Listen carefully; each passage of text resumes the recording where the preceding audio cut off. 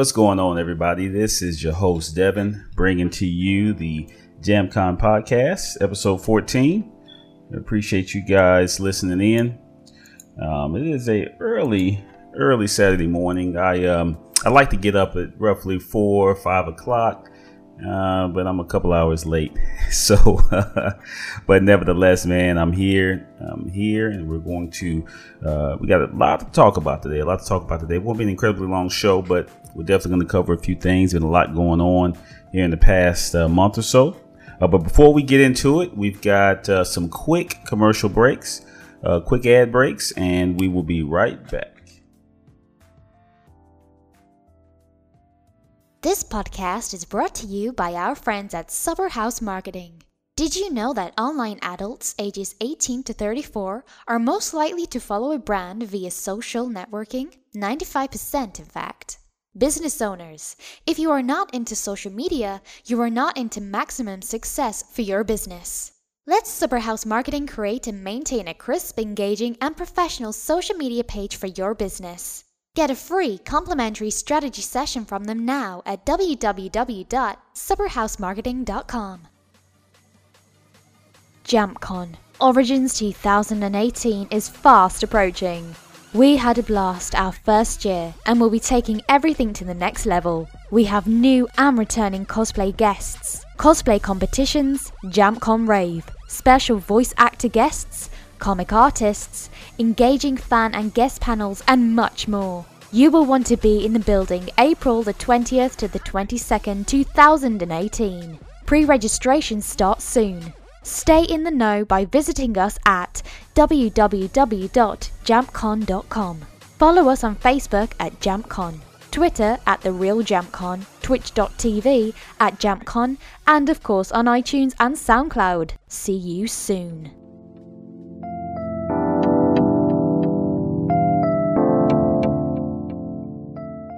All right, we are back, and it's been a lot going on with the JamCon camp.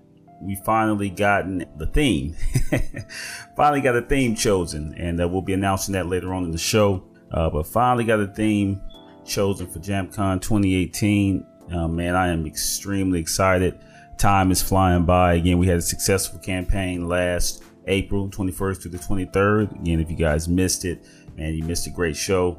Small convention, great show.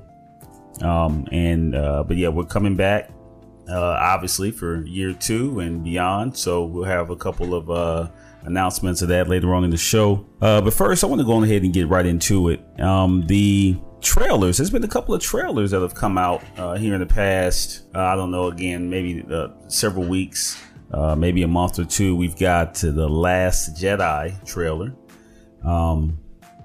The Last Jedi, man, it looks like it's going to be really good. Again, I had some issues with Force Awakens. When Force Awakens came out, there was a lot of speculation. Well, at least when the trailers came out, there was a lot of speculation on what was going to be happening, what was going on.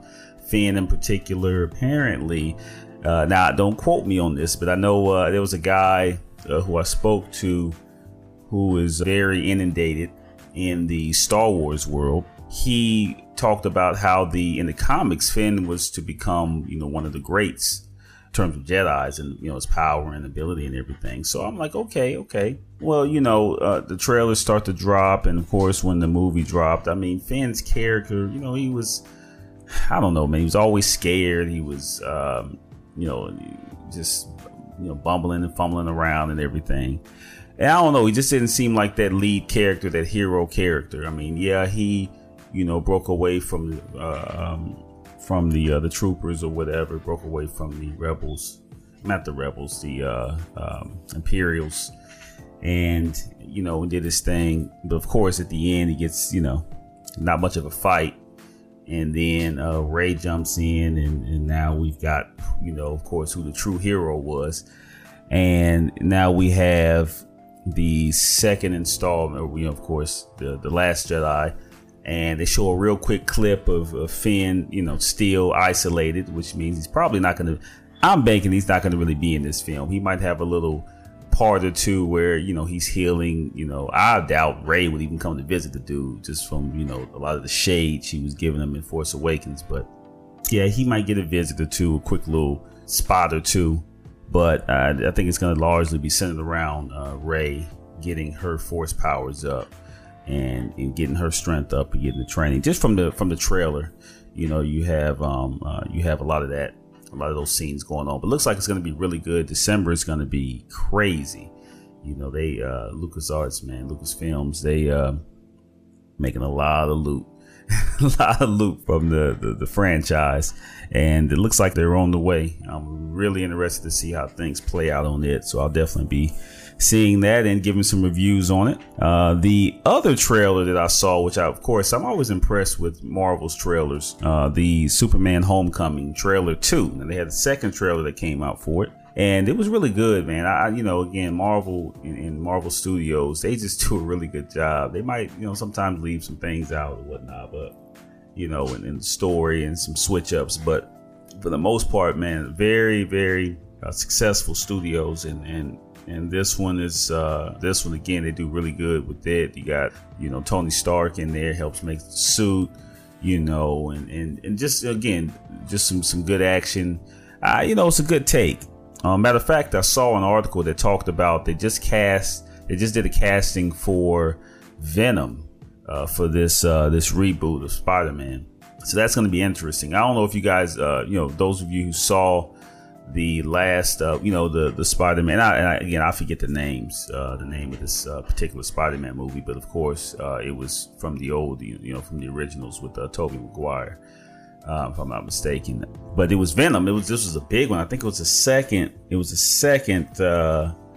installment of the Spider-Man series, the movie, and man, Venom was played up heavy. I mean, heavy, and he didn't show up that much, and then it was so quick when he did. And at that time, the CGI was not the best in my opinion, but I think that when they get Venom in this thing now, man, it's gonna be a monster. I think they really, they've gotten some things right as they've continued with these reboots. So yeah, it's gonna be that's another one. I'm not sure when it comes out. Again, I know Last Jedi is in December. I'm not sure when the Spider-Man Homecoming is scheduled to come out, but that's another must watch. It's definitely another must watch. All right, so let's move to the retro. Again, we've been having these, I try to get some good segments to really, chop up game on. And one, of course, last week we had the Sega Genesis as our retro system of the week. And this week, we're going to go on the other route, and we're going to go the NES as the retro system of the week. Man, the NES, great games on this thing, man. A lot of the storied franchises that really made their mark, especially on the PlayStation 1 and beyond, they started on Nintendo. But just for a little background on the Nintendo, of course, is an 8-bit processor. Now, of course, for my techies out there, for those who understand a little bit of the bit system, again, 8 bits is very, as you can see from Nintendo graphics, it's not much. We're at 64-bit, 128-bit stuff now, of course. But 8-bit processor, 2 kilobytes of RAM. Okay, just to put that in perspective, it takes, if I'm not mistaken, I hope I don't get my numbers wrong, it takes, I think, 1 million kilobytes to equal 1 megabyte. And then it takes 1 million megabytes to equal a gigabyte. And you hear a lot about gigs now, right? So when you buy a computer nowadays or whatever, you got an Xbox One, a PlayStation 4, whatever, you're going to have to get a hard drive for it. And, the average game now on the consoles is roughly 3 to 5 gigs. So let's just to put that in perspective. Nintendo comes out and this thing has 2 kilobytes of internal RAM, and the average game was 8 kilobytes to 1 megabyte. So this is why, we have emulators now where we can, we have machines powerful enough and smart enough to, to actually to run, Nintendo games, on its system. But very, very, and of course, Nintendo came out when I was born, 1983. And some of the key games that transferred to it, that came to it, was Donkey Kong Jr., Popeye. But just to highlight some of the franchises. Some of the franchises that started with Nintendo. Of course, my hardcore, my long-time gamers, my old-school gamers, they'll know these. Legend of Zelda, Metroid, Mega Man, Castlevania, Square, of course, with the Final Fantasy series, Final Fantasy number 1, Dragon Quest. So it's just a couple, man. I mean, we're talking. Look, they just came out with Breath of the Wild for Legend of Zelda on the Switch and the Wii U, and I mean, this thing got a 10 out of 10. These franchises are crazy old. I'm talking, again, they have their roots set in the early 80s when they got their start. Duck Hunt. That's another game, a classic. I remember Duck Hunt, getting the gun, and I mean, I'm putting the gun right up on the screen at times, busting them ducks down. Game rentals really started to kick off. And the idea of game rentals started to kick off when Nintendo, of course, when Nintendo came out. Yeah, you had companies that said, okay, let me buy my own copies of these games. Let me buy them up, and then rent them out. And thus, as that grew, we get into our blockbusters, and I mean, fond memories. Let's see what else. Oh, they also had a NES test station. Now I think this was, I don't know if it was for the companies, if there was an issue with the NES system, or if this was something that you can get yourself. I'm pretty sure it probably was for the companies, but they had this NES test station where you hook the NES up, and it'll test the hardware and software and some of the components, to kind of narrow down what the issue was or what the issue is. So that was good. Of course, I did forget some of the iconic games. Of course, Super Mario Brothers, that was another one. But they also had this robotic operating buddy, and the ROB, and this was an accessory for the NES back in 1985. Well, the 1985 launch. Although it ended up having a short product lifespan, the ROB was initially used to market the NES as novel and sophisticated compared to the previous game consoles. So yeah, they had this little robot. I don't know what he did, but it was just a little robot. Almost looked like a robot, looked like E.T., but in robot form. So, but yeah, it's I think let's see. It also sold the Nintendo. Let me see, because initially I was going to do the Super Nintendo, but of course I'm like, no, we need to do the Nintendo first this week. It looks like, I mean, it sold millions. I'm trying to look at the worldwide numbers total. Can't find it. 2.5. Yeah, several million. We'll put it like that. But in any event, so yeah, the Nintendo, man, and some of the games, I just wrote down a short list of games, just classics that came out for this thing that really helped set the tone. Tetris, RC Pro-Am. Again, we're talking some old school. I remember RC Pro. Look, we're talking these are the 80s babies now. We're talking the 70s babies, 80s babies. RC Pro-Am, of course, the Super Mario Brothers franchise. Excite Bike was a beast. Mega Man, Mike Tyson's Punch Out. Now let me tell you something. People who played that Mike Tyson, I mean, just getting the mic was a beast. But then, fighting them, I mean, we're talking about a challenge. I mean, you really had to know, you really had to be up on your stuff, and even then, you still get knocked out. Metroid, of course, obviously I said Zelda, Final Fantasy, Metal Gear. Metal Gear is another big one. Metal Gear, it turned, of course, into Metal Gear Solid when it hit PlayStation. Tecmo Bowl, another beast. I remember, you could throw 99-yard touchdown passes. I mean, you throw this ball and it'll just float up in the air all the way to the other. And what was funny was the ball went faster than the camera could pan. So you didn't know where that ball was going and who it was possibly going to until it got there. But I've thrown a couple of those 99-yard passes and completed them. Ninja Gaiden, another big one. I remember when Ninja Gaiden had his reboot on the Xbox. A lot of hype around it. Batman, of course, based off of the original Batman, obviously the 80s. Another beast. I remember that game. Contra, and Double Dragon. So we have some big name titles for the NES, man. And it's good. Again, it's good to look back. It's good to look back and see where these games come from. Matter of fact, a lot of these developers need to look back because, you know, again, when you got an 8-bit system, it's not a whole lot of things that you can do from a graphical standpoint, but from a story standpoint, in depth of story, they were, second to none. A lot of these games from the 80s, just second to none, you know. And you look at Final Fantasy, and obviously, for instance, that's great stories. Matter of fact, some of the, I think that out of the whole franchise, some of the best Final Fantasies came out. They were the Nintendo versions. So definitely a classic system, and of course, still alive to this day.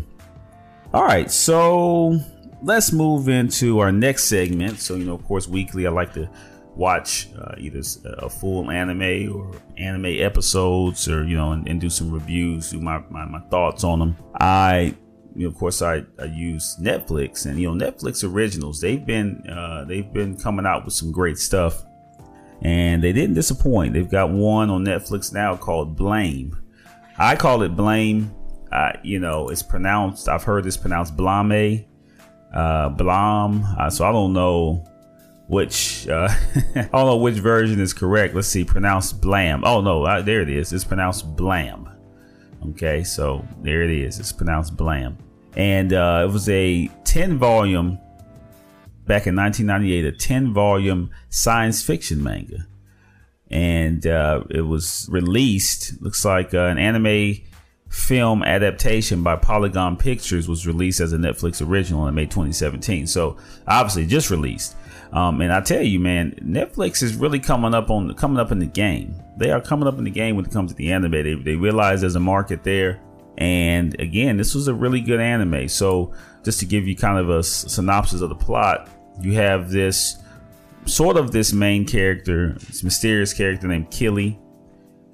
He's a silent loner possessing an incredibly powerful weapon known as the gravitational beam emitter. He wanders a vast technological world known as the City. He is searching for this thing called the net terminal gene, which is an extinct genetic marker that allows humans to access the net sphere, a sort of computerized control network for the City. The City is an immense volume of artificial structure, separated it into massive floors by nearly impenetrable barriers known as the megastructures. The City is inhabited by scattered human and transhuman tribes, as well as hostile cyborgs known as silicone creatures.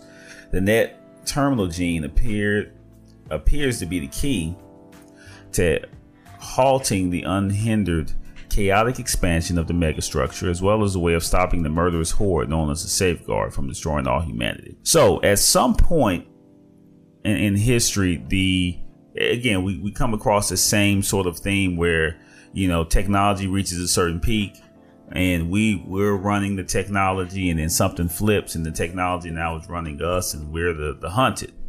Okay, so and this one's no different in that aspect, just a cool little spin to it. But you have this small tribe, and they're in these suits. And they shoot these rail guns. They have these rail guns that have 2 rails in them to shoot out. And I guess those things are heavy enough to be able to penetrate the safeguards, which are basically machines that are out to if they spot a human, they kill a human. That's essentially what it is.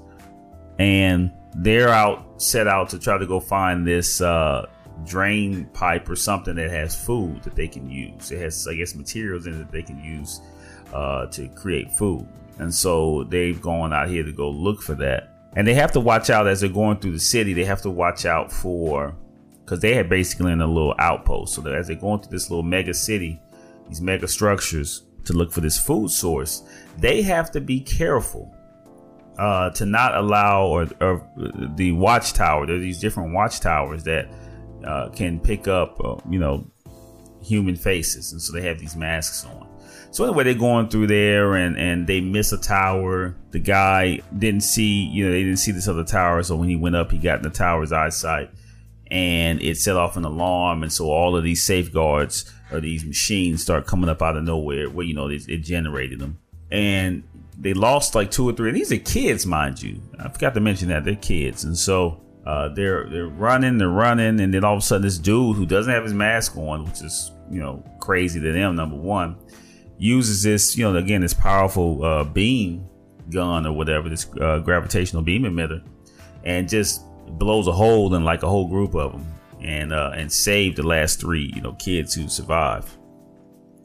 So and then they take him back, and they're trying to figure out who is he. Man, he's human, and of course he's looking for this net terminal gene. He's looking for people with the net terminal gene he can sort of tell. Now he's one of those transhumans as well.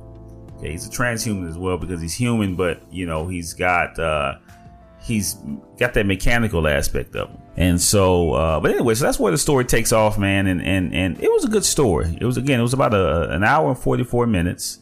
Good, decent character development, and and there could have been more. But it was definitely sort of like a drama, a survival sort of anime. The ending could have been a lot better. The ending kind of just leaves you wondering. Nothing completes. It's almost open-ended, where there's a completion, but it's kind of open-ended. I don't want to really give it away. I definitely want you guys to see it. Out of a 10, I would definitely give it a strong 7. Strong 7 out of 10. Again, I think they could have done a lot more with it than made the series, in my opinion. I mean, I like the movies. Movies, you kind of have to have a start and a finish. The movies are kind of quick. But I don't know, something about the series, they can really get in depth, especially, with it being a manga. They can really, it wasn't a long manga, 10 volumes. But they really could have dove a little bit further.